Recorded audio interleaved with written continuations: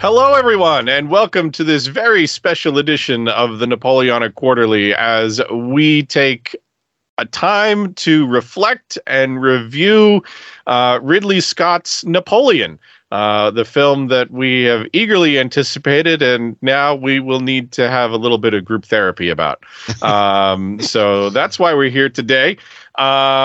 Folks listening at home, we want to remind you that episode 33 is well on the way and should be up on the Patreon for our Patreons on December 3rd, and hopefully with a more wide distribution date for everyone else on December 10th.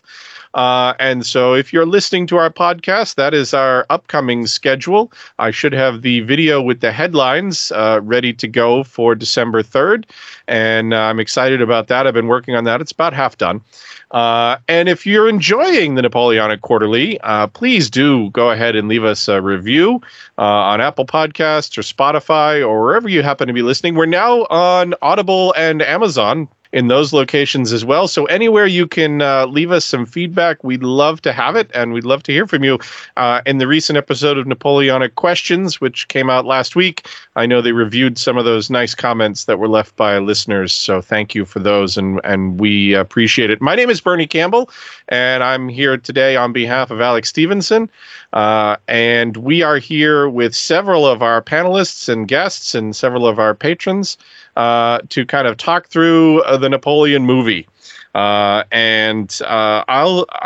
plan is to kind of go around the table and let everybody give out their impressions. I'll share a little bit about my experience. I went at 11 o'clock on the morning on Wednesday, the day it came out here in the States, which was the day before the Thanksgiving holiday in the States for listeners in the States.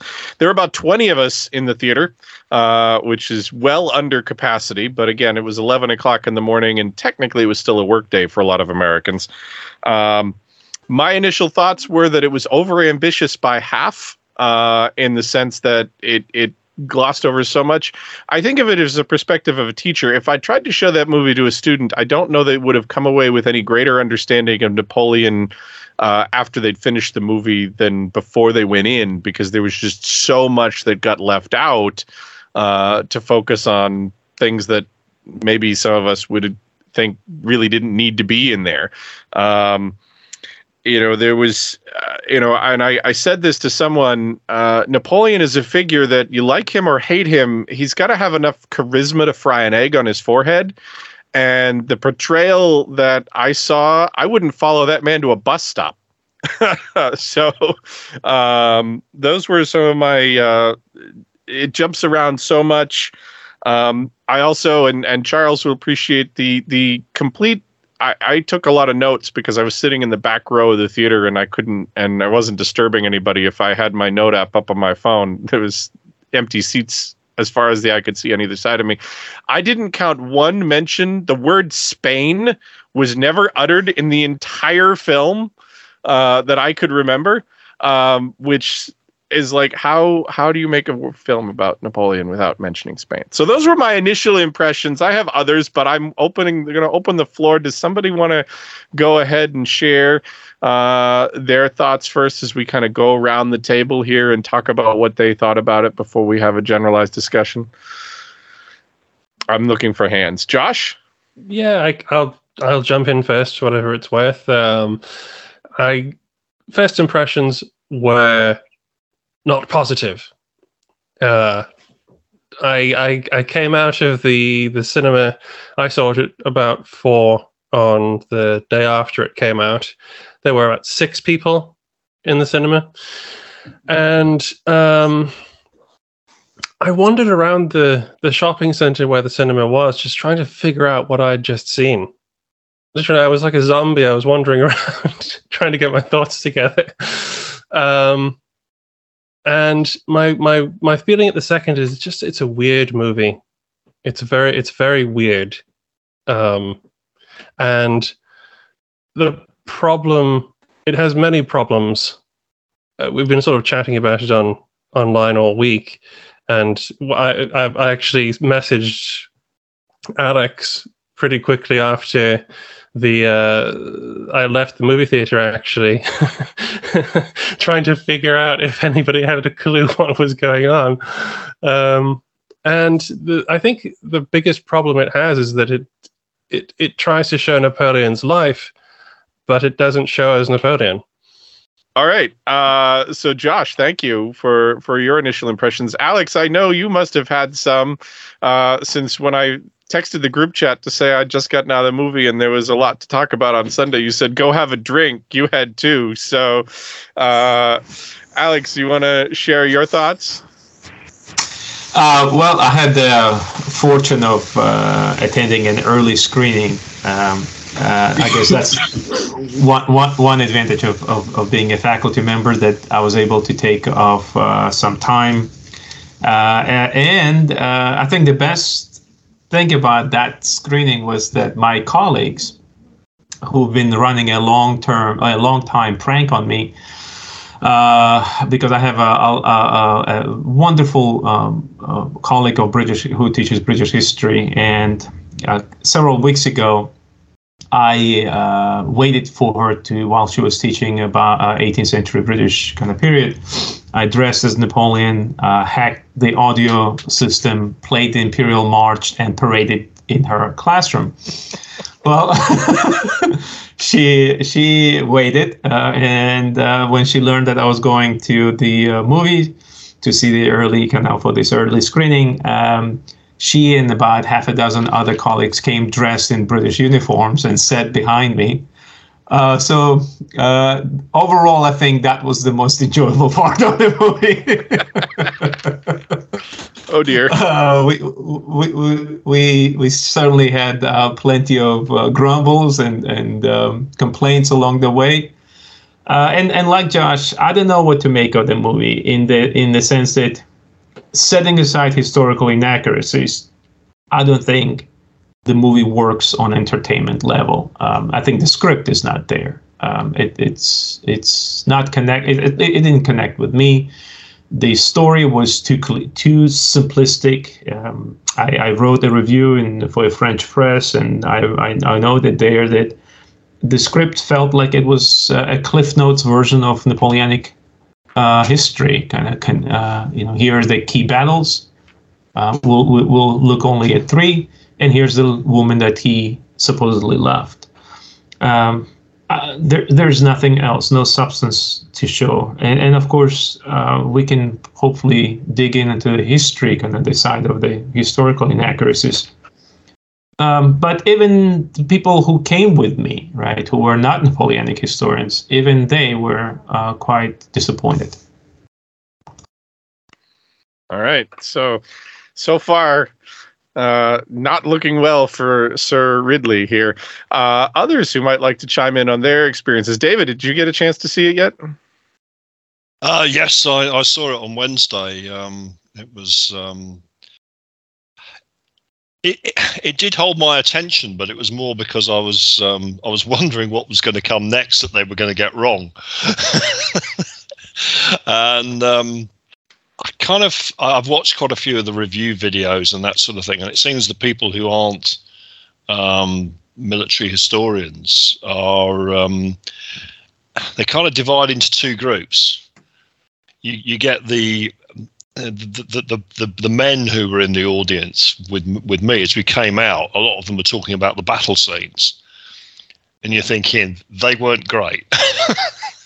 But they were quite taken with that, and I suspect that may generate more interest. The women that were there didn't really seem to have much to say about it, but a lot of the review videos, and I would agree with them, it's kind of built around this relationship with Josephine, but it's just so fake. I mean, I said to Alex when the second trailer came out, when she's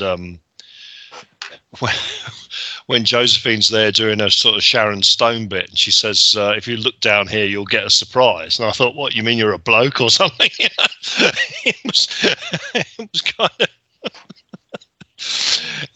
the idea that he was doing everything to please her. Yeah, okay, we'll make it a film called Napoleon and Josephine, and I think that's probably what would have gone down best with a lot of people. Charles, you keep flashing in and out on our camera screen. Are you able to chime in with your thoughts? I don't know if you've seen it. I heard you were thinking of boycotting. We may have lost Charles for the moment. We may have lost Charles, unfortunately. Hopefully he'll be back. I do agree with David, though. The in quotes love element of it is the cringiest possible thing they could have done. I do not understand.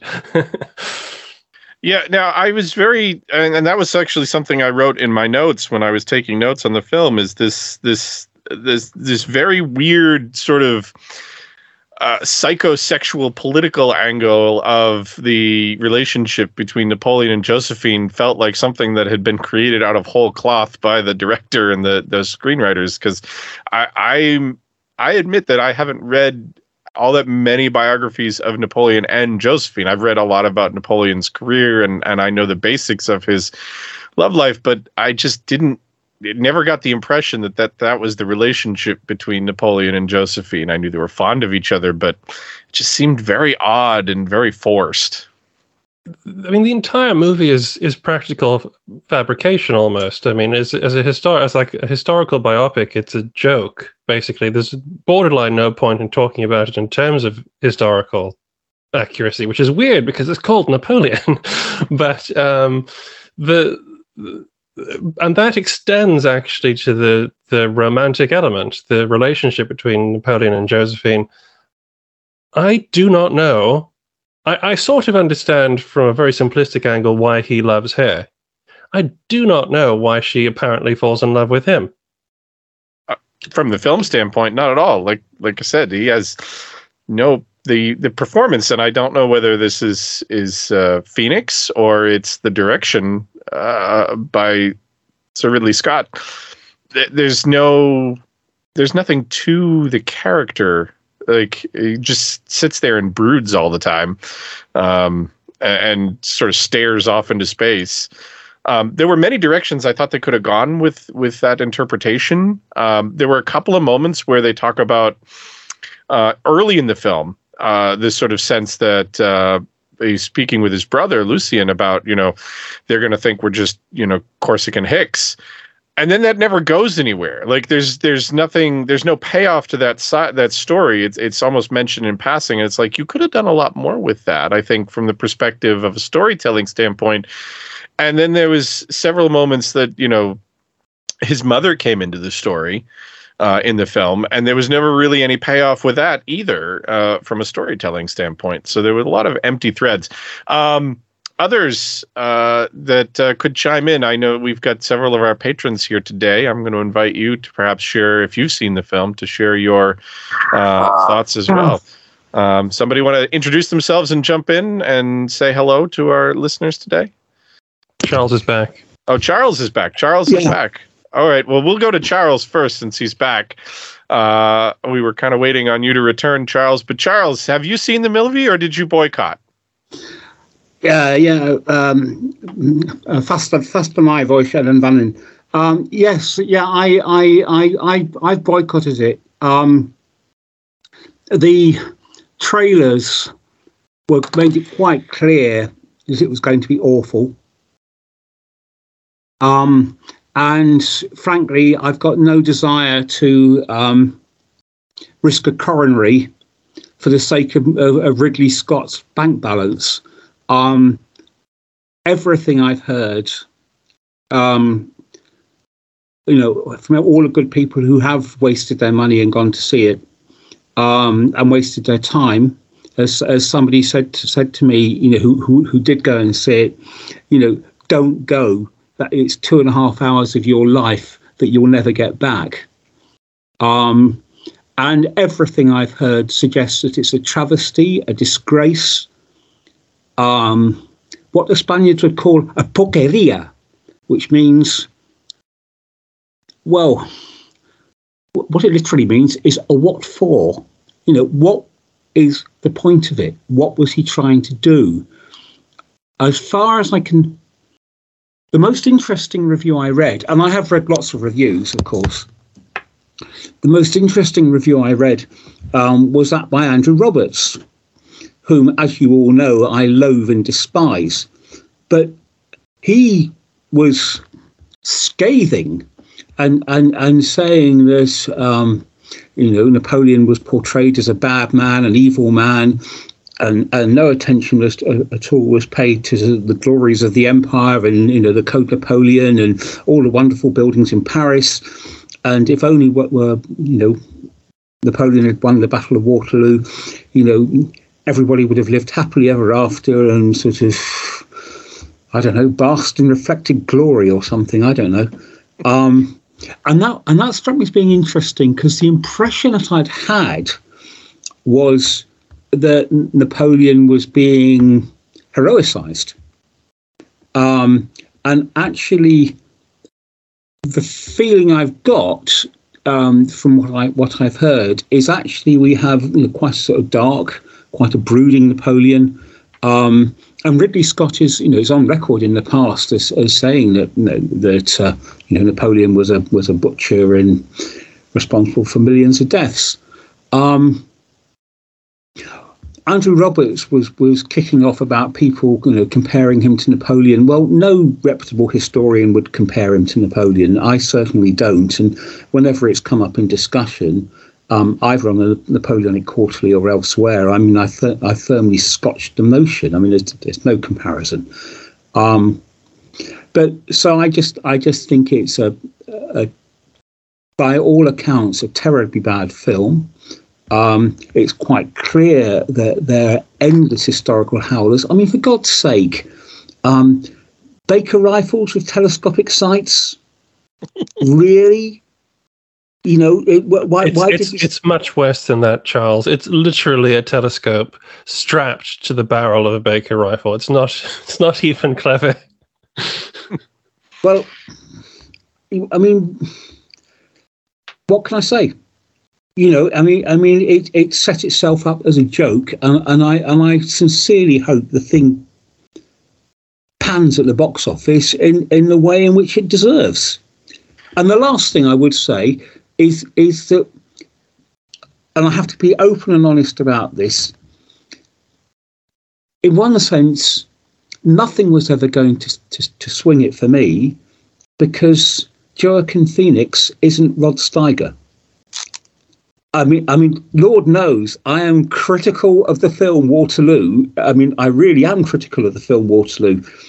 And I will pay Ridley Scott's Napoleon the highest of high compliments in that it actually makes Waterloo look good, which is a considerable achievement. Yeah, but to me, Rod Steiger's performance as Napoleon was just unbelievable. Or rather, it was very believable, however you want to say it. So, in a sense, Ridley Scott was always on a hiding to nothing with me.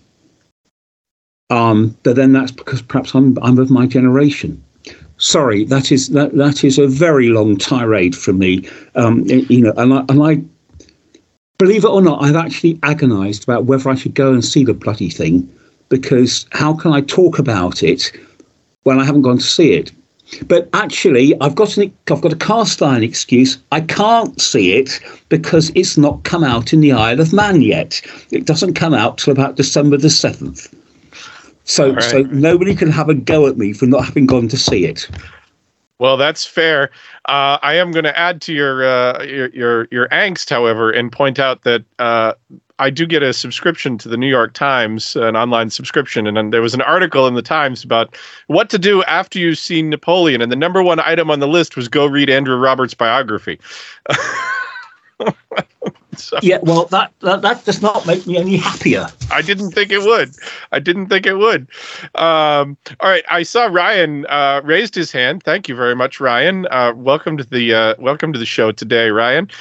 This is taking me back, by the way, to the days of Zoom class when I taught 25 high schoolers in a Zoom classroom back in 2020, which was a deal more difficult than dealing with 8 or 10 respectful adults. Let's put it that way. Ryan, welcome to the podcast this morning. Hello, sir. I just wanted to make a couple of observations. The first is, I don't know why we're sat here with a bunch of Napoleonic historians reviewing this. Surely we should have the likes of Gary Sheffield and Spencer Jones, historians of the First World War, to discuss trenches in Flanders. That seems to feature quite heavily. I know Charles was talking about there being better Napoleons out there. I'd go as far as to say I think the Napoleon in Bill and Ted's Excellent Adventure probably was slightly more accurate and sort of in-depth portrayal. But as much as the trench scenes are good for a laugh, I have to say there is nothing I've enjoyed more over the last 24, 48 hours than tweeting one word at every naval historian I know, and it's the word boats. I don't know if anybody else laughed out loud, but I'm aware that quite a lot of people did. So that was all I wanted to jump in with. And my sympathies for dear Michael Broers. I hope he was well paid, and that somebody's given him a bottle of whiskey and sent him away to hide until it's all over, because I'm quite sure he was ignored from start to finish. I can only imagine, and I'll let some of our more learned colleagues chime in on that one in a minute, but I did actually write that down, that apparently the Royal Navy's only contribution to the film was to feed Napoleon an excellent breakfast at the end of the movie, and to get complained about having a lot of boats. Had the word Trafalgar having never been mentioned, and the name Horatio Nelson never having been uttered throughout the entire film. Again, sort of add that to the list of things that how do you make a Napoleon movie without either of those things? So those are excellent points, Ryan. Believe me, Bernie, believe me, you don't have to worry about the Royal Navy. I will tell you a story about the Royal Navy and Trafalgar. I was coming home by train from the office, as I always did, on the Northern Line in Liverpool. And as usual, the train passed through the suburb of Waterloo, and there is a Waterloo station. And there was a Merseyside family sitting across the way from me, and a boy about 12 or so. And I know I can't do the accent, and he said, Dad, wasn't there a battle at a place called Waterloo? What was that about? And honest to God, the man, you could see him sort of scratching his head and trying to dig up O-level history or something. And he says, let me think. Oh, I know. That was where Nelson defeated Napoleon. And I ground my teeth as bloody Navy get bloody everywhere. So don't worry about the Royal Navy. It's quite capable of taking care of itself. You know, Charles, that is literally a line that should have been in the movie. The only line they needed to put in to reflect the Royal Navy would have been that one where Napoleon says, wherever you have a foot of water, you find the Royal Navy. He could have just been told about the Battle of Trafalgar after Austerlitz or something.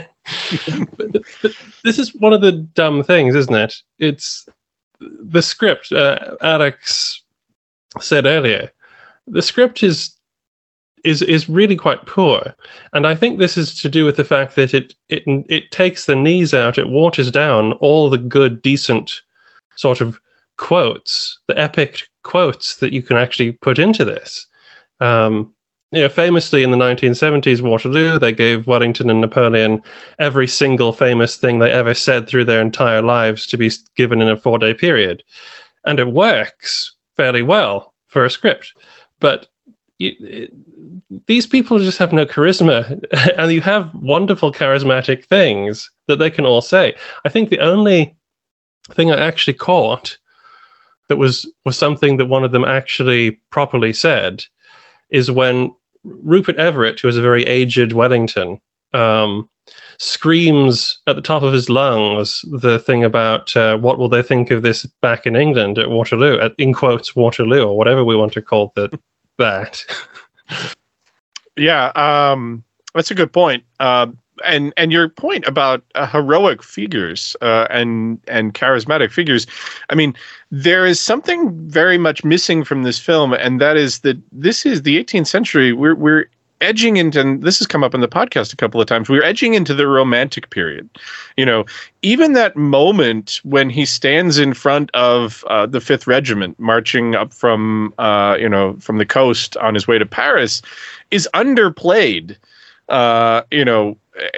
to this moment. You expect him to give this grand, eloquent, address to the men that we've always heard about and read about, and it just comes off as flat.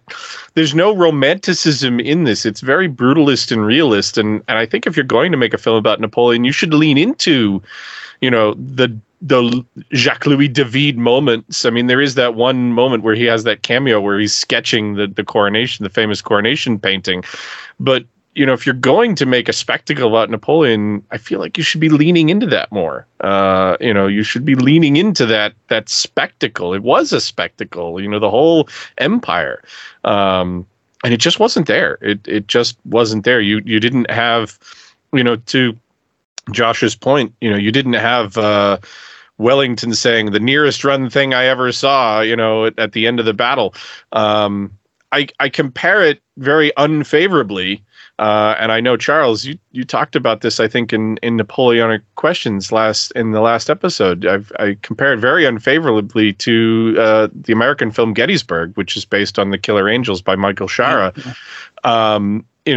That made up a number of conversations, as you pointed out, but it worked because it still relied very much on the historical record and the things they wrote. I mean, these are people who left behind reams and reams and reams of journals and letters and papers. You could, if you're fabricating conversations, at least use the source material. This is the Gods in General version, not the Gettysburg version, trying to do too much in too short a space of time. I think that's right. Yeah, I think that's a good point. I actually got to see Gods and Generals at a premiere.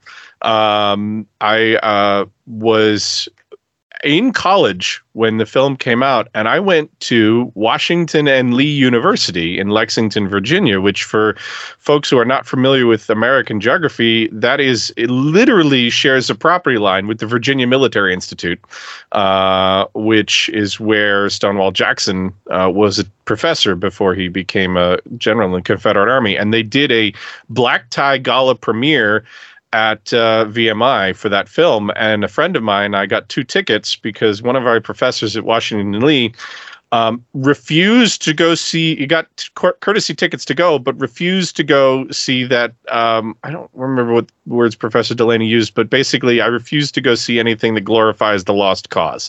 And so the tickets ended up in my hands, and a friend and I actually got to go see the black tie premiere of that film at VMI, which was actually very interesting, although the movie was, as you say, disappointing. Other thoughts? We have a couple other folks on the podcast. I believe, Hans, do you have anything you'd like to add to our discussion this morning? Well, I live in the diaspora, also in my area. The film wasn't available on cinema. I just can comment from the snippets on YouTube. Well, I take it lightly. I have to say, for me, it's just a film, a Hollywood movie. And what I would expect is at least entertainment, but what I guess it's like sharp, another boring fart. So otherwise, it's a bit like Monty Python, I have to say. Like when the pyramids get hit, or when Napoleon is clutching his ears because he's afraid of the noise of the guns. I think this is hilarious, actually. And otherwise, I think, what good historical films have you seen in the past? Or let's say, what good historical films of the 18th century have you seen in the past? And I think it's very difficult to catch. The spirit or the time, how it looked like, and it's maybe Barry Lyndon like where they did an effort to create a bit of the spirit. And I think we shouldn't dissect it from the historical point of view, because that it would be disappointment only. But just it seems that it's not even entertaining, and I fear it won't be a success. It's most likely like Master and Commander, where nobody was in the audience when I watched it. There were 2 or 3 people. So let's see. But hopefully it sparks some interest and people get interested and read some good books, not the recommended ones from the Time magazine. But the best biography of Napoleon is not available in English. It's only available in German and in Dutch. And it's written by Jacques Bressan, a Dutchman, and I recommend everybody to read it. And in case you cannot read German or Dutch, learn it. This is the biography you have to read. This is a mind changer. All right. Well, that's excellent. That's excellent to hear. Thank you. Can I come in on this? Absolutely, Charles. I've got very strong opinions about the duties and responsibilities of filmmakers. The fact of the matter is, I might not like it, but the fact of the matter is that the vast majority get most of their history, such as it is, from films and to a lesser extent television. Those of you who are plugged into my Twitter feed, Ryan, I think you are. Sir, are you the nice Irish? Yeah? I am indeed, for my sins. Sir, it is a pleasure to meet with you. And you too, sir. But one thing we've been discussing is the Patriot. And in the Patriot, of course, the British are portrayed essentially as an 18th century Waffen SS. Burning people alive in farms and so on and so forth. That sort of film, at worst, stokes up hatred, and at best fuels ignorance and prejudice. I am quite blunt about this. I think that people who are as powerful as Ridley Scott, people who have as many resources as Ridley Scott, and there are other names I could mention, obviously, they have a public duty to use those resources responsibly. Somebody said on Twitter, but it's a film, it's entertainment. No, it's not just a film. This is a public statement about a very well-known, indeed very important historical figure. It is a work of historiography. I sincerely hope, actually, that far fewer people will happen to see it than will read my books. I think it's so bad that this is a possibility. But there you go. I think it is a cop-out to say it's entertainment. It really is. That is but there you go. That is an interesting thing that Charles brings up. It's something I've been thinking about. I've often thought about, the join between entertainment and history, and when you make a history movie, how much do you owe to the subject and everything like that.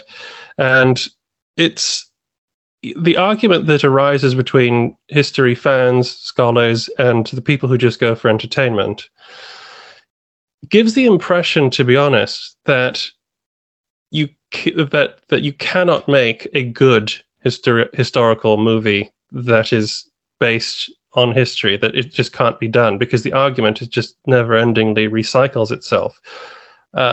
Whereas I don't actually see why it has to be so. People say, oh, it's not a documentary, oh, it's not this, you're not supposed to learn from it, but it is based on history at the same time. I personally don't see the problem with making an entertaining movie that somewhat tries to stay close to what it's doing. It's easier, obviously, if you create a fictional character and plop him into a historical place. Napoleon, however, is a real person. That's, I think, the strength of your argument there, Charles. Why do you bother to make a movie about Napoleon if you're not going to try and present some sort of coherent truth to the record and make it entertaining? That is historical fiction, essentially. You make history entertaining so more people can interact with it. Josh raises an excellent point, because I will say that one of the first things I saw in my social media feed when I got back from the movie on Wednesday was it was in a Facebook group for advanced placement European history teachers. I've taught advanced placement European history in the United States in the past, not this year, but in the past. So I'm a member of that group. Was, who's seen the movie? Is it good? Can I show it to students? And, looking for feedback, is this something I can show to my class? Is this something I can send my kids to, to enrich their experience through the class? And, the general consensus is don't bother.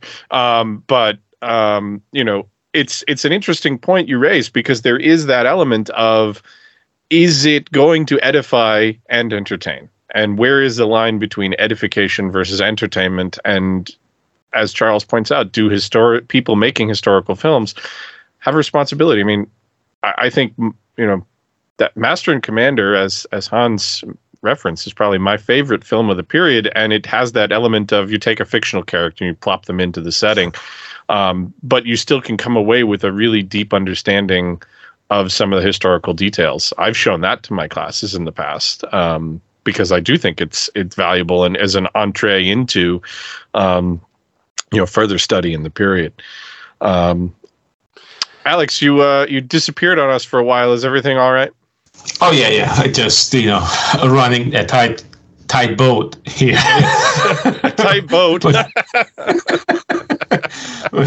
I got my 3 kids running crazy, and so I've been listening, enjoying the conversation, and I agree with everything that's been said, and actually wanted to maybe echo what Hans was saying and about Jacques Pressat's biography, which is indeed quite interesting. Although I think what Andrew Roberts is saying, what Charles is saying about Andrew Roberts being kind of one extreme representation of Napoleonic historiography, same can be said about Jacques Pressat, but on the other side of it, Pressat's vision of Napoleon is quite nihilistic, and I don't think I can subscribe to either extremes. Essentially, what I'm trying to convey, and of course, the biography is dated by now in that sense. Interpretation you may take quibbles with, but we have decent biographies that came out in the last 10, 15 years that I hope next generation of movie makers will actually consult and read. This is sort of the addition to the point I was making before, actually, I think, and that is, when somebody goes and watches a movie like The Patriot or Napoleon or Braveheart or any of the big howlers, you'll call it, from a historical perspective, and I hate that Ridley Scott has made The Patriot look good. Okay. Has he really done that, Josh? Yes. Yes, the battles in The Patriot actually make sense. They use their muskets. There's a semi-coherent storyline. I'm very disappointed that this is the case. But that is indeed an achievement. It is very order. I know. I don't know how to feel about it. But the point is, when you watch movies like that, you don't get a head start. Yes, you can get interested in something, you get excited about it, I must read more. But when you start reading about it, you become challenged by the things that the scholars and the experts have written, essentially. You have to rethink everything that you've just watched. If you come at it from a place of zero knowledge or just a little bit of knowledge, which is sometimes more dangerous in that sort of sense, dangerous is an odd word to use for it, but nevertheless,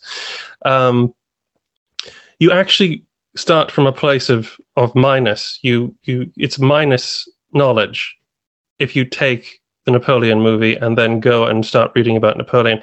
Whereas it would be lovely if you could have a head start where the movie makers have, again, you're dealing with a historical subject, you're dealing with Napoleon. And I just want to know what people are thinking when they say, I must make a biopic about Napoleon. And then basically, as Ridley Scott has done, say, well, you weren't there, you don't know. Listen, do what I tell you. It's a great point. What's the thought process when you go into that? Let's bring it around to some more thoughts about other parts of the movie that we found. Obviously, there's a lot to sort of pick apart here from a historical standpoint. The large gaps, and I think I saw on Twitter the other day, or in the last 24 to 48 hours. I don't remember who said, and it stuck with me. Someone pointed out that the years of 1813 and 1814 are among the most fascinating of the period, and yet they're completely ignored. We go straight from Moscow to first exile, and there's nothing on Leipzig, nothing on the Battle of Nations, nothing on the Russian movement into the center of Europe, and there's a complete absence of Russian troops in Paris, and in the scene where he's sent into exile the first time. Why would we think? I mean, obviously we know, but sharing out, why is that such a glaring omission? It's like you said. Someone said at the beginning, you don't hear the word Spain, and you barely hear the word Germany. The Austrians are important in the movie to some extent, but the occupation of Germany, the massive fighting in 1813 is not there. I would actually go so far. Some people were relieved to see the Prussians appear at Waterloo. I think actually they're more forgettable than they are in the 1970 movie. To be honest, Blücher says one line, and that's it. And they come in as a horde from the wrong side of the field, and that's it. Meanwhile, the entire British army, all composed of guards for some reason, and 2 riflemen, win the battle by themselves. There's no conception of the scale. You're talking about the Allied parade into Paris. If you're going to do a movie, an epic movie, a big movie that entertains people, why are you cutting these things, and why are you missing these moments? I think it was very true. I think Ryan mentioned it earlier, and I think Alex also touched on this possibly elsewhere, but actually I would have preferred it if they had either they had made a decision. Are we going to do this movie about Napoleon the soldier and the leader, or are we going to do this movie about Napoleon the man and the statesman? I would have respected it so much more if they'd done the man and the statesman, to be honest, because actually that's a side we don't get to see. And it would make more sense for the relationship with Josephine and Mary Louise, who is, again, she's in there for a scene, but she's just, nobody knows where she goes after that. These are vitally important things to Napoleon's story. And they've just chose so many wrong things to focus on. I've been thinking about the issue of trying to, if you like, convey an impression of Napoleon rather than telling a story. And I've been casting around for precedents or comparators or whatever.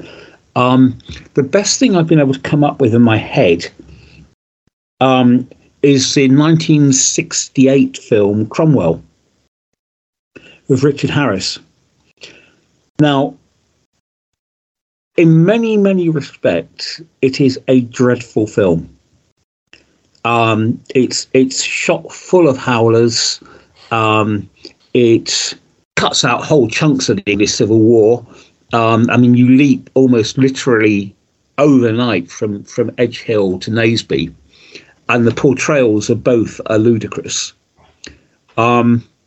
Yet, for all that it is a terrible film, you do get quite a coherent, quite a plausible picture of Cromwell. He comes over in quite a sort of vibrant, powerful way. No, he's not the Cromwell that I would create personally from my knowledge of the period, but he is at least a plausible Cromwell, and you could imagine walking out of the cinema with that film under your belt and having at least some understanding of what the English Civil War was about on a very, very simplistic level. Now, as I think I said when we were talking about it last week, the film where Napoleon, the scene where Napoleon opens fire on the pyramids, that could actually be quite clever. If you want a one shot, pardon the pun, one shot representation of what the Egyptian campaign was all about, well, it's naked imperialism. It's colonialism. It's the rebirth of French colonialism, and indeed the birth of French colonialism in North Africa. And having Napoleon actually open fire on the pyramids, it's historical rubbish, but it's actually quite a neat image. This doesn't it's not me backing down from what I'm saying about filmmakers have a responsibility to the truth. That there are different ways of having a responsibility to the truth. That's what I'd say. And incidentally, can anybody come up with an alternative to Cromwell, an alternative biopic? Because I've been racking my brains and I've not really been able to come up with one. It's very tricky. Alex has an idea there. Yeah, Alex. Not about that. But come to me in a second. I've been trying to get on with other things, but I just can't resist having been listening to you all coming online, even though I should be resting and doing other things. Good for you. You have something to share with us? I have thoughts. Well, by all means, feelings. We would love to hear them, Alex. Well, so it's three things. First is a question. For somebody who hasn't been able to see the movie yet, how's the cinematography? There could have been a brilliant cinematographer who is feeling let down by all the coverage, and maybe they did a brilliant job. But so that's of interest. The second point was about just maybe a bit of sympathy for those trying to come up with a film about the life of Napoleon Bonaparte, because of the narrative difficulty of telling the story. There's so many different ways to tell the story, and you've got that Hollywood 3-act structure that they have to follow. That sort of means that inevitably things are going to have to be left out now and then. So is there a case for feeling sympathy on those grounds? And then in general, I'm not quite sure what to make of all this, because so my inconveniently resurgent long COVID has meant that it hasn't. Yeah, I've sort of known for a while I'm probably not going to be able to go and see this in the cinema, which I felt was a shame. But then I had quite a good idea, which after this would be to, as a little side project, to pop up and on the podcast feed, could be the Napoleon Movie Quarterly, which takes the epic cinema achievement of Sir Ridley Scott 15 minutes at a time and does 15 minutes of the movie in each episode. But I'm not sure that I'm going to bother after this.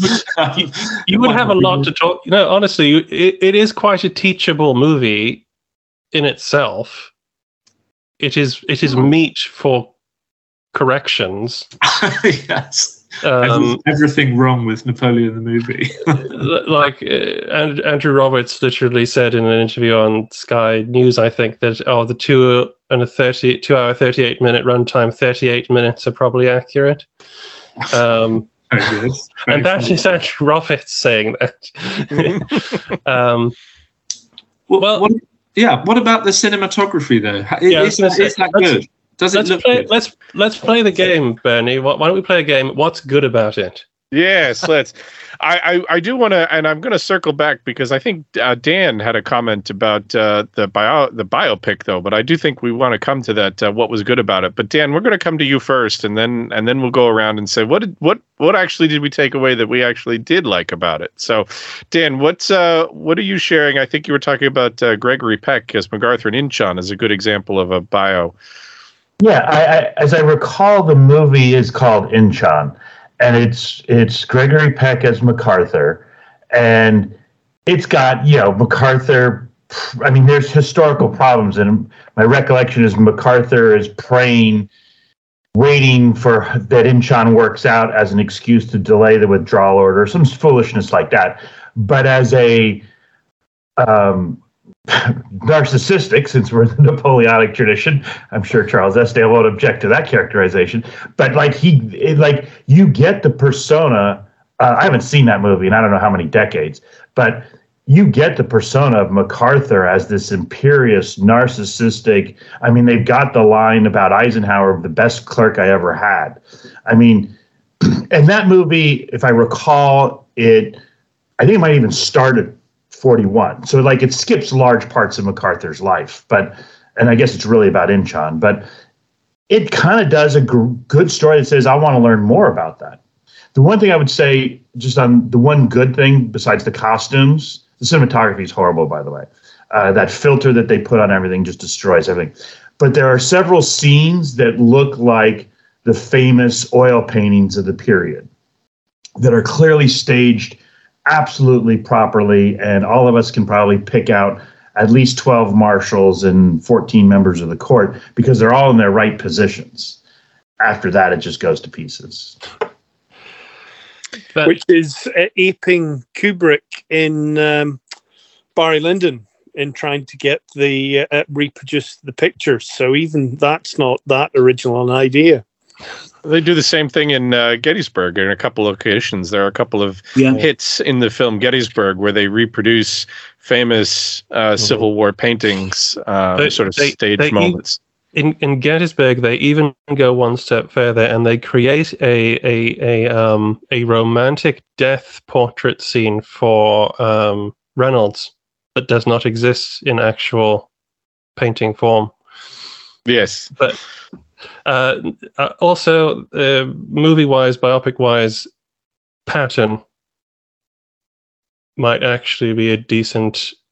Okay. If you want to get a flavour of a person, that's pretty good. Again, I personally don't believe a movie must be 100% documentary accurate. In fact, I think that accuracy can ruin an entertainment feature as much as it can, as inaccuracy can ruin it. It's more. I said at the beginning, the movie is weird because it's paced almost like a documentary in its jumps and attempts to fill in his life and trying and going for an authenticity. And this feeds into what's good about it. The setting and costumes are very good.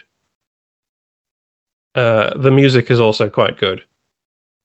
And there are, 5 or so independent scenes, which I thought, if the rest of the movie was like that, it would be very good. I kind of liked Napoleon's weirdness, his strangeness. In a way, it's too focused on because he had a strangeness about him, and it's too focused on. It's too zoomed in on that. It's the only thing you get from him. But when, for instance, he comes into Moscow, like I think the Moscow scene was probably one of my favorite scenes, I guess, just for its impact. When he's wandering through the Kremlin or whatever it is, and he's calling out in a sing-song voice, "Where are you, little boy?"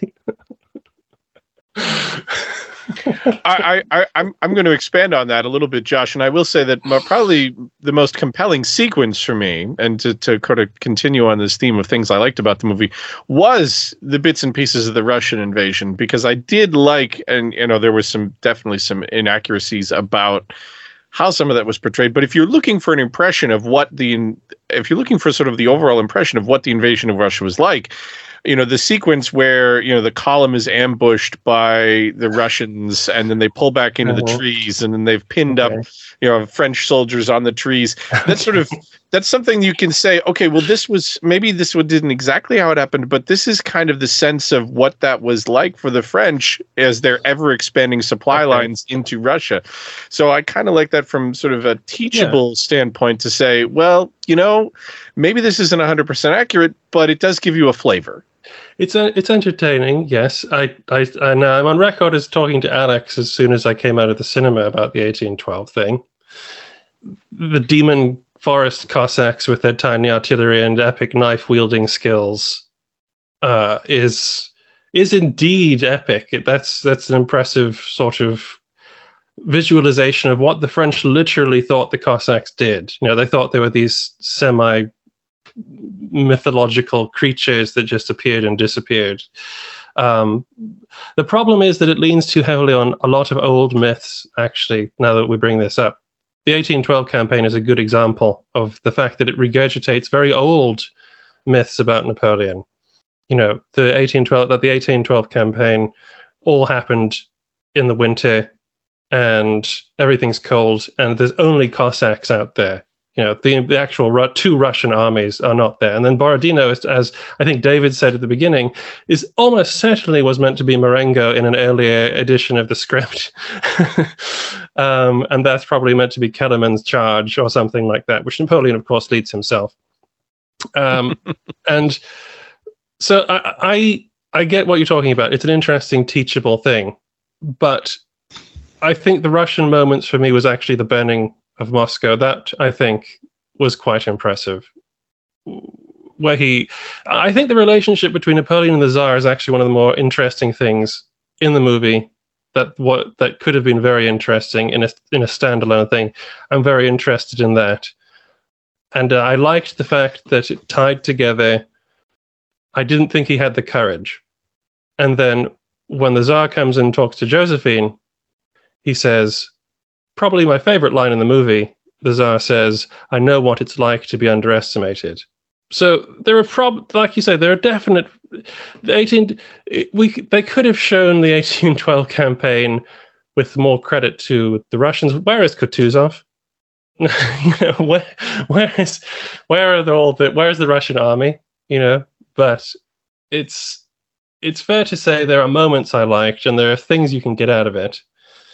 And I think that we've touched on this before. Actually, I did not expect it to make Napoleon look so bad, and I was surprised by this. I was expecting, like Charles, that there was going to be sort of a hagiography or something like that. Instead, it's almost a character assassination. Hans has his hand up, so we'll go to Hans. Yes, but I think we are overcritical. I disagree with Charles Estelle. This is a movie. It's not a documentary. We expect from this movie to be better than history books. How many crap history books by professors did you read about Napoleon? Why should this film be better? I mean, I don't know. And then this whining about the Patriot, that the British looked like the Waffen-SS. I tell you as a German, look at films about the Second World War, what I should think how Germans are portrayed. And by the way, the British, they were the villains in the 18th century, in the 19th century. Oh, everybody was the villain in the 19th century. That much is true. So this is not a documentary. I understand, Hans. I'm not asking for it to be a documentary.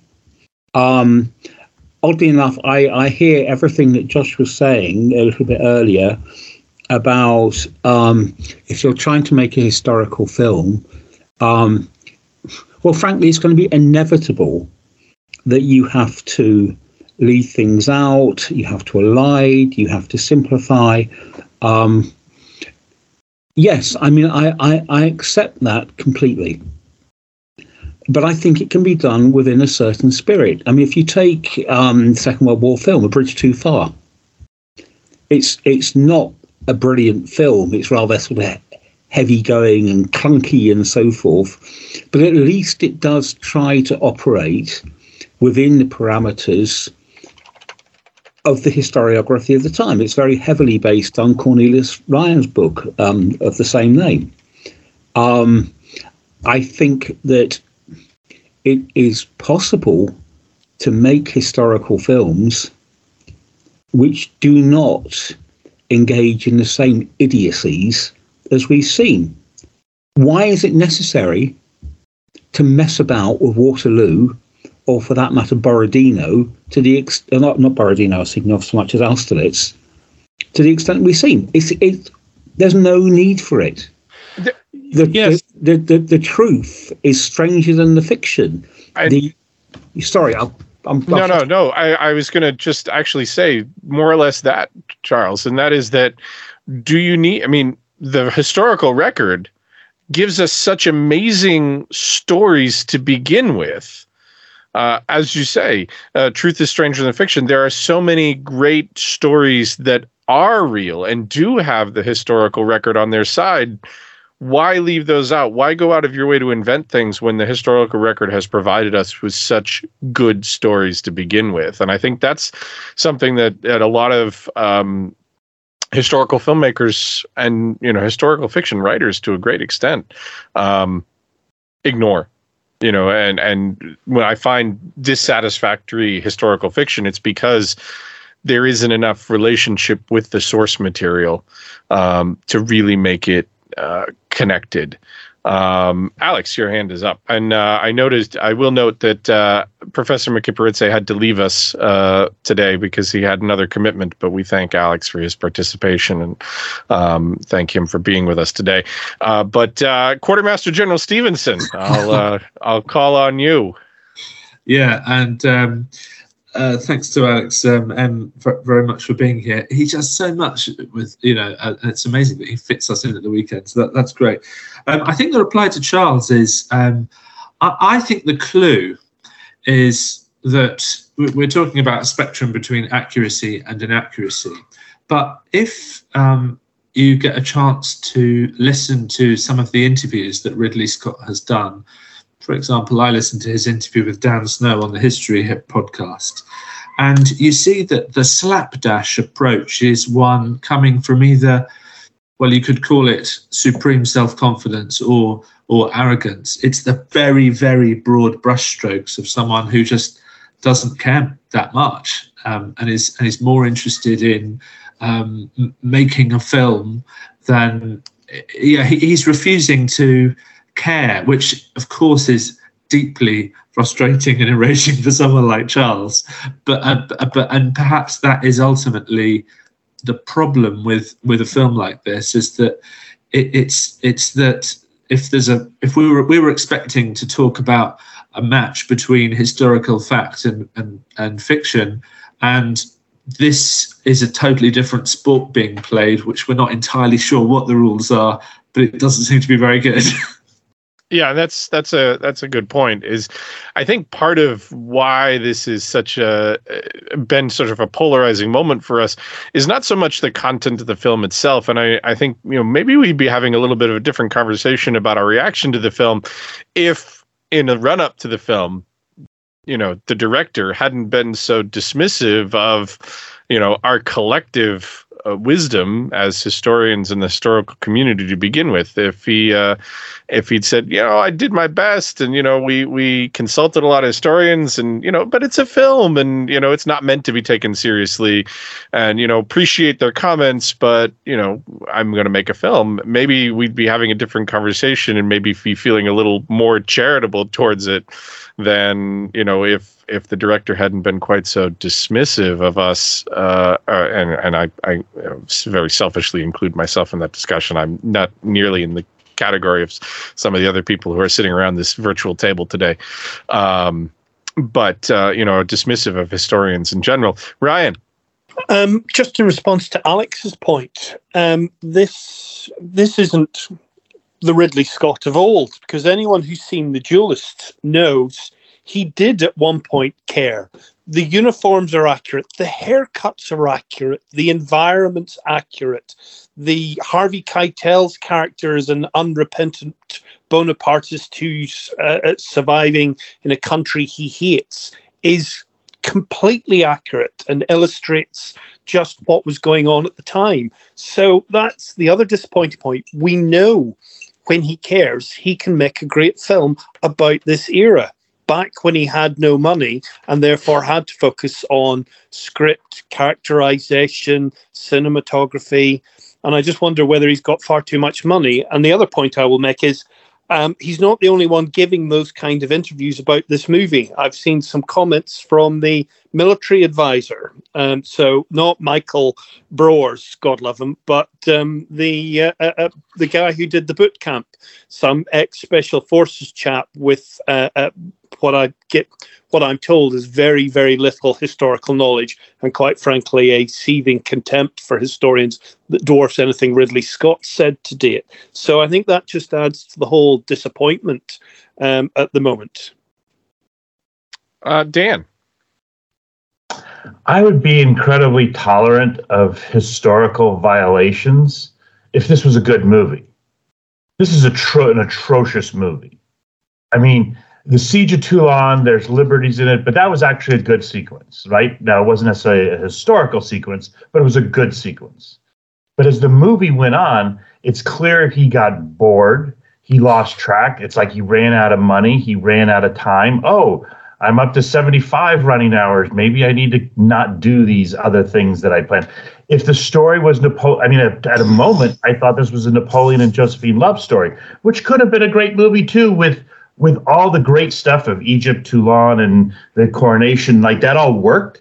But then suddenly that ends, and then we have the movie of Napoleon wants a baby, and then we have. I mean, I would have been okay if they had, after basically converted Austerlitz into Wagram, and said that's when he dumps Josephine and gets Marie Louise and the child. Like, if that was the plot line, but he didn't even shred history in the name of a good movie.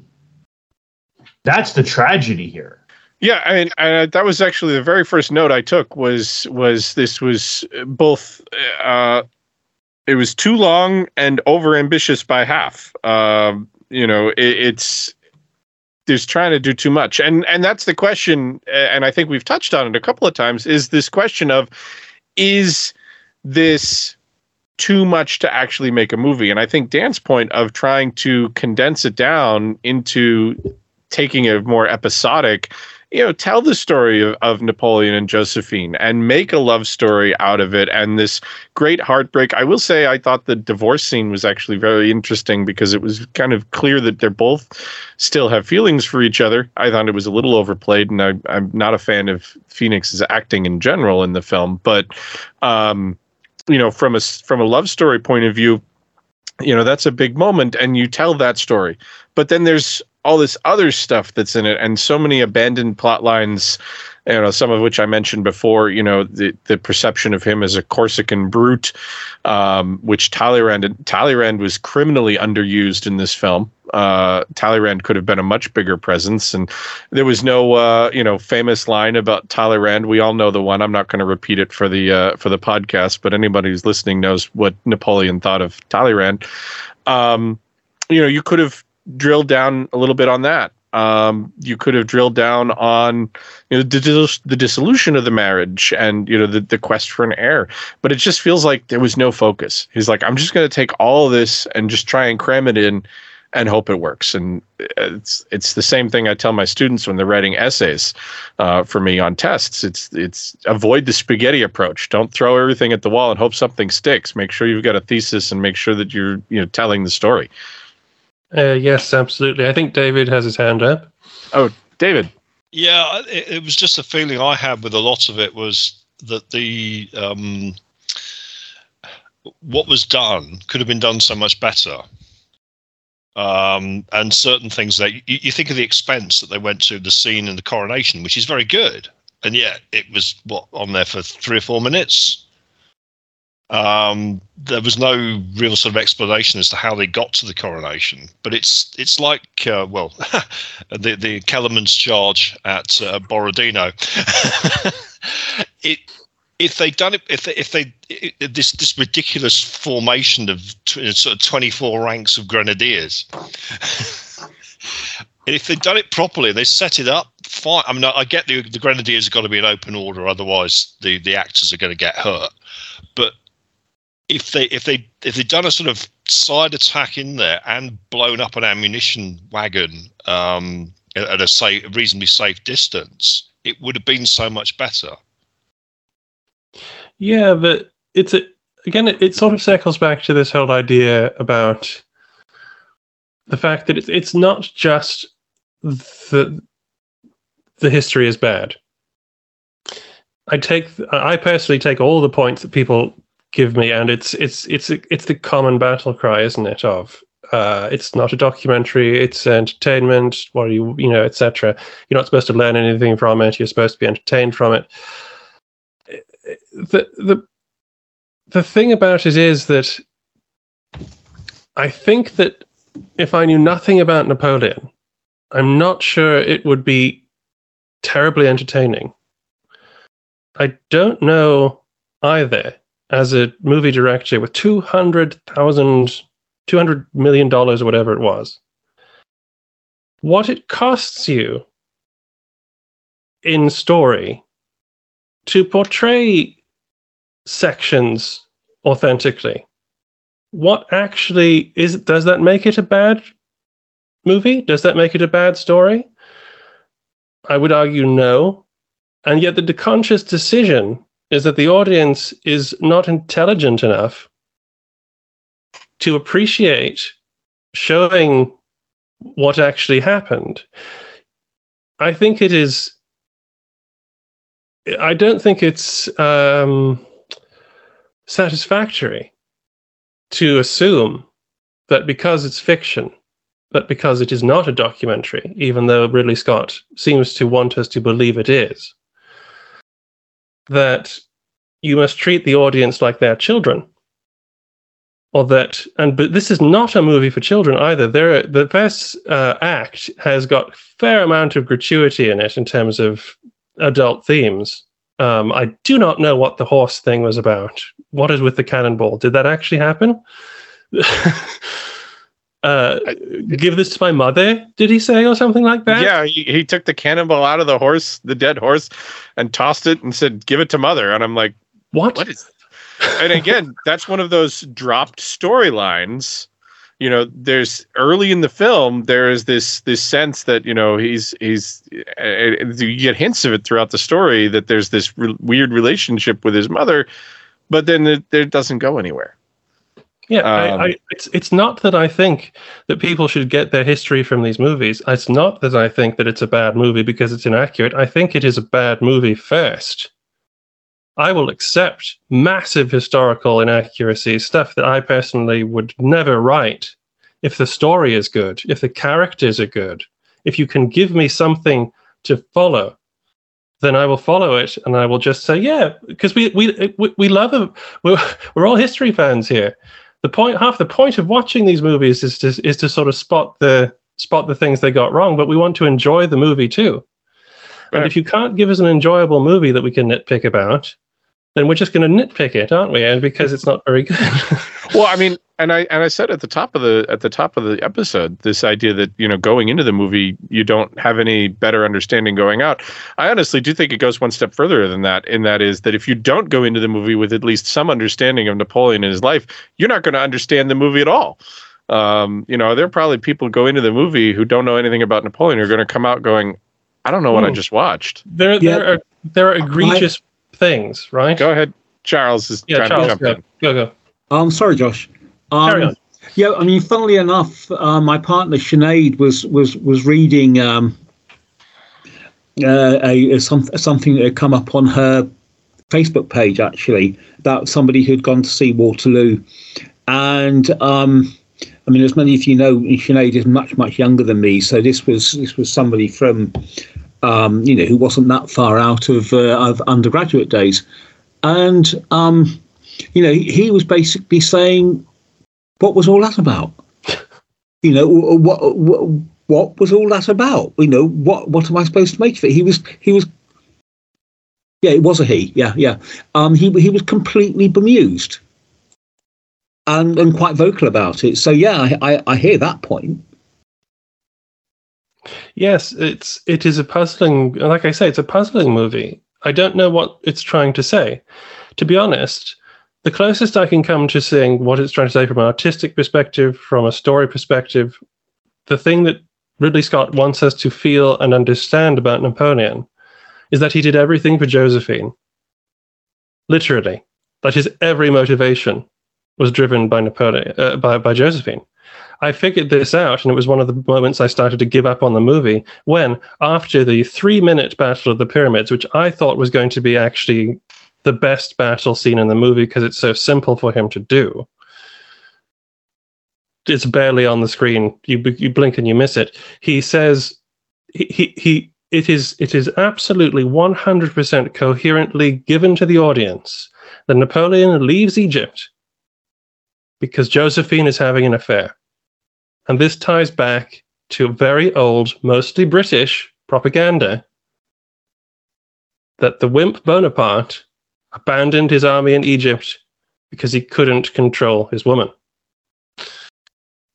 This is the sort of thing that you are fed as an audience member, and you will leave that cinema if you do not know anything about Napoleon, thinking that this has been put on screen by a director with $200 million, and that lends itself to a false authenticity. I'm sorry, it's just people will believe that. We are going to have people tell us this in the future. No, and you're right, but it could even, but to your point earlier, Josh, is I could almost forgive that if there was some payoff to that as a story. Oh yeah, sure, and absolutely. There really isn't. That's the problem, I think, in the long run of the film, is that there is no payoff to that piece of it. And I was like you, I was horrified when that came up. I was like, oh my God, this is really where we're going with this. But I'm not even a big fan of Napoleon.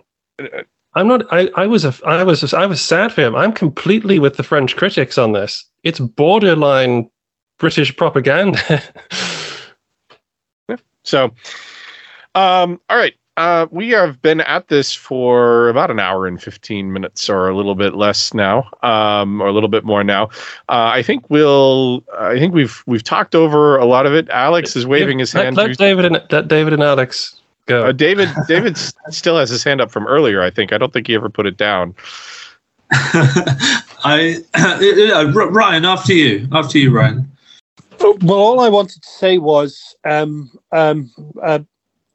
George and Alex earlier mentioned that hopefully someone will make a better film in the future. But Spielberg is at work at the moment on his miniseries. So I was just wondering what lessons you think he and his team should take away from this in terms of doing a better job. Because I'm quite sure, I would put money that any historical consultant they'll approach has probably appeared on the podcast at some point. Fingers crossed. So perhaps somebody here might already know more about it than they're letting on. But I'm just wondering what lessons that he should pick up from the movie. Josh, I saw you wave on that one. I was waving at the guest that Alex has. Oh, okay. I have one of those lurking around back here too, but he's watching TV. That's a great question. What lessons do you think Spielberg, and I will say that, speaking for myself, I have a little bit more faith that Spielberg has a little bit more respect for the historical profession, given his background with some of the other things he's done in the past. But and the period lends itself to an episodic approach. It's pretty hard to take that Hollywood formula and turn it into something. I've had half an idea forming we mentioned Alexander. I'm surely there's a way you could turn that into a 3-act structure, that aspect of it. But I think the way forwards here is that, having been so dismissive, what we need to do now is form a committee to draft a half-decent movie about Napoleon Bonaparte. We need to get together.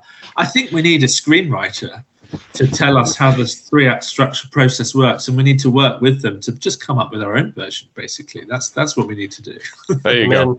I'm in. I mean, I've spent enough time writing, historical fiction in the period that I've never ever had a chance to get published. But I'm in. Spielberg knows his business, and to be honest with you, I would be the last one to even lecture Ridley Scott before he, started to say that nobody knows better than I do about his own business either.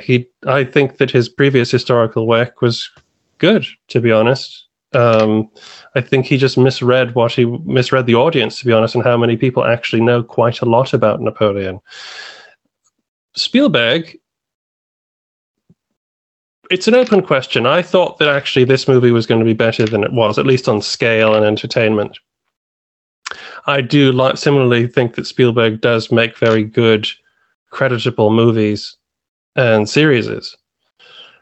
I think if he was to watch this movie and see the reaction to it, he should be sort of taking the lesson away, at least I would be, that I need to be very clear about who my Napoleon is and why I'm talking about him.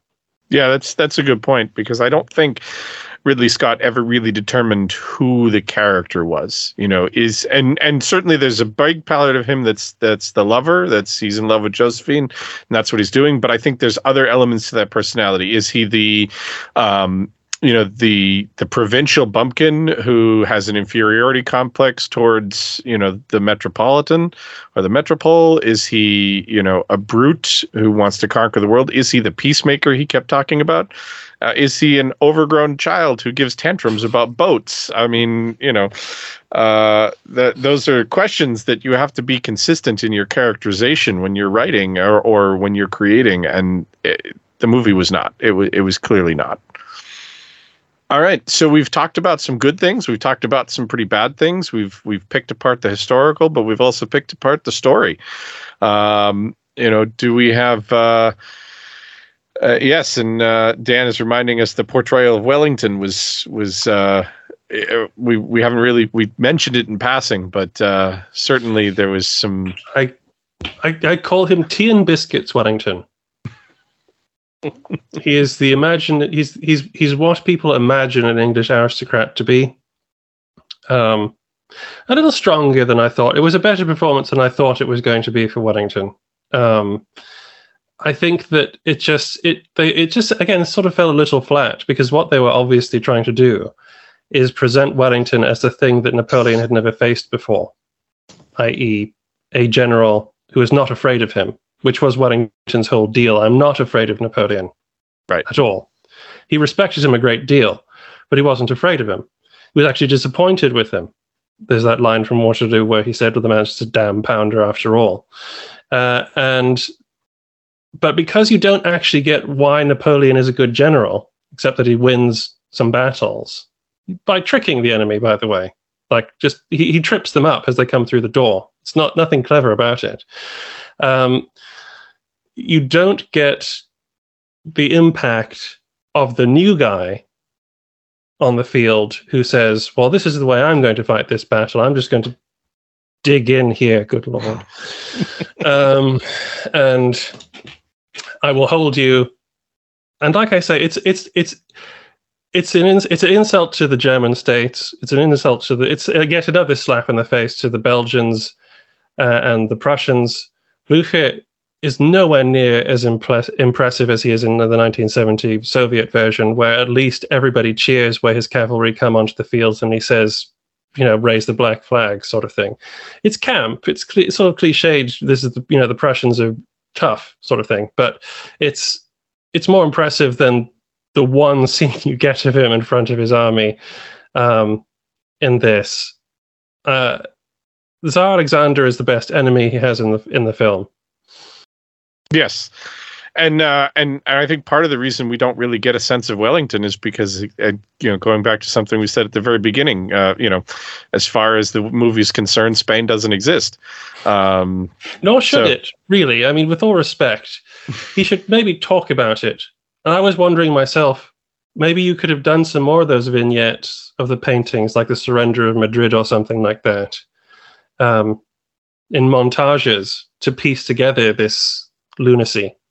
Yeah. And maybe that would have worked. The thing is, I completely agree to some extent. You cannot focus on some of these theaters. Spain, he was only there personally for a little while, and you can't obsess about it in a movie about Napoleon. You can't obsess about Wellington. You shouldn't obsess about Wellington in a movie about Napoleon. Honestly, I don't think you should. And I come as a Wellington fan. But maybe this is... Maybe that's one of the more sensible things. Maybe. What we should do for our committee is, I mean, the answer is you can't have it Napoleon. Well, you could have a movie that's about Napoleon's rivalry with Wellington, although obviously that doesn't work, or Napoleon's relationship with Josephine, or Napoleon and Alexander. That they all sound quite interesting movies. But the reality is you could have a sort of ensemble coalition cast of rivals, which would actually be, in its own way, relatively close to casting Napoleon as a troublemaker, a pesky troublemaker who everyone else gets wound up by and struggles to contain, might be closer to reality. But anyway, we can save that for our forthcoming committee meetings. Yes, indeed. I'm just going to, and then, we'll go sort of around the room a final time to kind of wrap up our discussions here. A couple other things that just we didn't really touch on, speaking about the relationship between Napoleon and Alexander. I thought it was very interesting, the Treaty of Tilsit, the conversation there about sending an army into the East. And I know that that's been a topic that's been, floated around in a lot. And I imagine it'll get more talked about in the main podcast eventually, but it's this obsession with the East. You could have had a moment there from the filmmaking perspective where you tie that to the abandoned conquest of Egypt, from a narrative thread standpoint, a big piece of that, and it just kind of floats out there, and then nothing happens with it. You don't go back to it. What's the point of even bringing it up? There are all these little threads that get tossed out and never followed up on in the film. And I think that's perhaps the biggest tragedy rather than anything with the accuracy. That is a fairly accurate thing that they talked about. There was a plan. Yeah. To send a fairly large army. It was never really going to happen. They did talk. Well, the first thing supposedly Alexander said to Napoleon when he got off the barge was, "We can agree on one thing, sire." And they never call him sire; they call him emperor through the entire thing. The script is mediocre for an epic movie. But the one thing we can agree on, sire, is we both hate the British. Is what Tsar Alexander supposedly said to Napoleon. And why not use that line? Like, to credit them, they sort of had a conversation about it rather than use the line. And that's the whole thing with the script. They have these conversations based on things that were actually said rather than having them said or delivered. And the script was certainly weak from that perspective, I think. It wasn't very rich. It was... Yeah, it's not very memorable. You can't quote it. It's not very quotable, except for the mutton and the boats. It's all it's quotable for memes. You're fat. Yeah. Josephine calling Napoleon fat. So, other final thoughts to wrap us up, Charles. You, as I said, you didn't see the film, but you certainly have heard our discussions. What final comment do you have? I've been thinking a lot about the issue of film and history. To be honest, I've always thought a lot about the issue of film and history. I mean, in my teaching at the university, I did some work on this. Let me talk about a film which I have seen many times over, which is, of course, Waterloo. Now, I disagree violently with the overall message of the film Waterloo. It is Bonapartist hagiography. I think the battle is incredibly badly staged. though infinitely better than what little I've seen of Ridley Scott's efforts. But focus on the first half hour. The first half hour deals with the story of the abdication, the return from Elba, and the triumphal progress to Paris. There's very little in the way of historical reality there. I mean, the fact of the matter is that the vast majority of the French population went, "Oh my God, he's not back, is he?" And they were genuinely horrified about it. Read my book, Napoleon, France, and Waterloo: The Eagle Rejected. But that's not the point. That half hour, I have always regarded as an absolute work of genius when it comes to filmmaking. It conveys the story, it conveys the situation in some absolutely brilliant vignettes. I mean, if you think, for example, of the scene where Napoleon is carried up the steps of the Tuileries on the shoulders of the crowd, and he's not actually, going, I'm victorious, I'm back, aren't I great, sort of thing. He's been carried along, and he looks exhausted, and he looks resigned. And he looks helpless. And that is a brilliant encapsulation of the idea that Napoleon was a prisoner of history. That Napoleon was a prisoner of his situation. That half hour is a work of genius. And I think that it is, if you like, go back to the advice to Spielberg, well, bloody well go and watch that. And that will tell you what to do. Because it was, I still think it's one of the best half hours I've ever seen in a historical movie, despite the fact that I am violently opposed to the message and actually know that much of what is being portrayed is wrong. It is actually true. It's true. Waterloo is much better before they start fighting. That's an excellent summation, I think, Charles, and hopefully Spielberg's. I certainly hope we have. I have much better hopes for Spielberg's miniseries. I hope it sees the light of day. You never know with these Hollywood projects until they actually get to the filming stage. And even then, in some cases, they don't ever make it to the screen, as we've seen recently. Films getting canceled. Incidentally, talking about miniseries, forgive me if I come in, and literally today, my good friend Alexander Burns, with whom I'm in fairly close touch with on Twitter, he actually referenced I think about 2002 miniseries on Napoleon, and he said that that's the best portrayal of the Napoleonic era he's seen. It's the French one. Sorry? It's the French one. Is it? I've never come across it before, so I'm going to check it out. All right. Well, we'll have to maybe brush up on our translation, and maybe it's got subtitles. I don't know. I want to thank all of our panelists for being here today. We've had a great conversation, and I think I want to thank all our patrons for coming in and participating in this little group therapy session. We have a variety of opinions. I want to thank Hans especially for coming in with some contrary thoughts, and it's always good, as the classroom teachers will tell you, to bring in the opposing points of view. You had some excellent points, and we thank you for being willing to share those with us today to help drive our discussion. And I want to thank the opportunity to do this to Quartermaster General Alex Stevenson, and thank you very much for letting me step in here and be part of this process.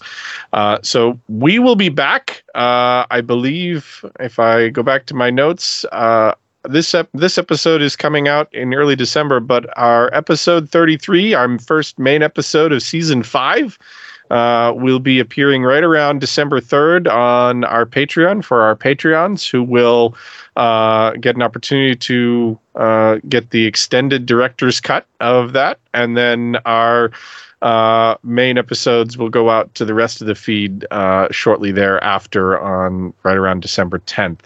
Again, thank you all for being with us here, Josh and David and Charles and Alex, who's no longer with us, and all of our patrons who participated today. Thank you very much, and we'll see you next time on the Napoleonic Quarterly.